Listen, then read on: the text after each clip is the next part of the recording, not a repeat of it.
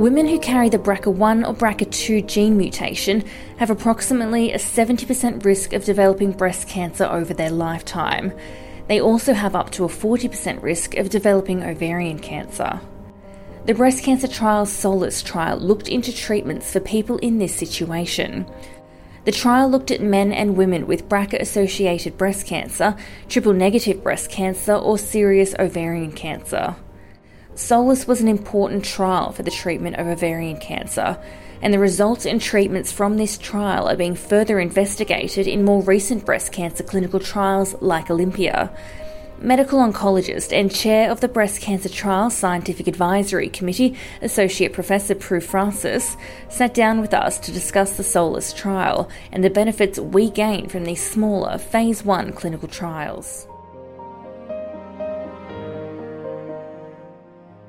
The SOLACE trial was a trial that was conducted by our group, and it was trying to look at combining a drug called olaparib, which is a PARP inhibitor, with a very common chemotherapy drug that can actually be given in a tablet form as well as intravenously, but in this trial it was a tablet. So it was combining it with cyclophosphamide, which is a common drug we use in breast cancer.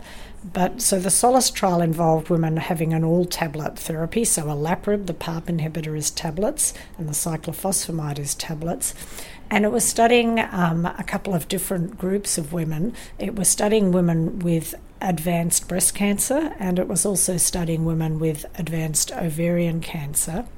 And the reason we included both breast and ovarian cancer was because PARP inhibitors, like olaparib, are potentially active in women who have a genetic mutation called the BRCA1 or mutation, or the BRCA2 mutation, and those mutations are associated potentially with both breast and ovarian cancer.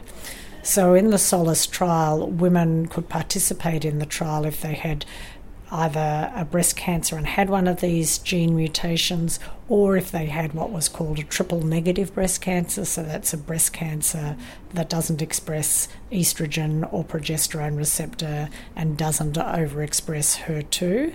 So those were the breast cancer patients that could participate. And in ovarian cancer, there were women who had sort of high-grade serous ovarian cancers, or who had one of these BRCA mutations in association with their ovarian cancer. So what were the results of that trial?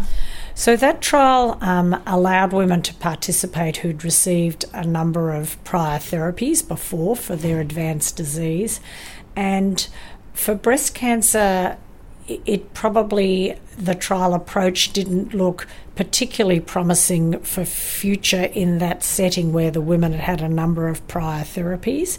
And so perhaps if we were looking at that approach in breast cancer with a PARP inhibitor, we'd be needing to think about it earlier in the therapy stage. And for example, since we started conducting the SOLACE trial, olaparib, the PARP inhibitor, has in fact been approved in Australia for women with earlier breast cancer, advanced breast cancer, but in an earlier therapy setting, because there is some efficacy there.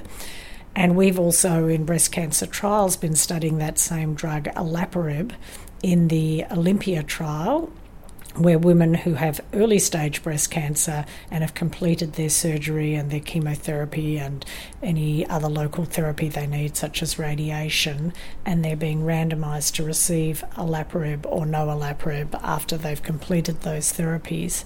So the drug itself is still being actively studied in breast cancer, but in the actual SOLACE trial for the women who'd had quite a few different therapies for their advanced breast cancer, we did not see long periods of control in that context. However, the gynecology oncologists are actually interested in the results of SOLACE, because for the women with ovarian cancer, and particularly those who had the BRCA mutations, they did get reasonable periods of tumour control with that combination. So it is an interesting combination for them to go and study further in that particular setting.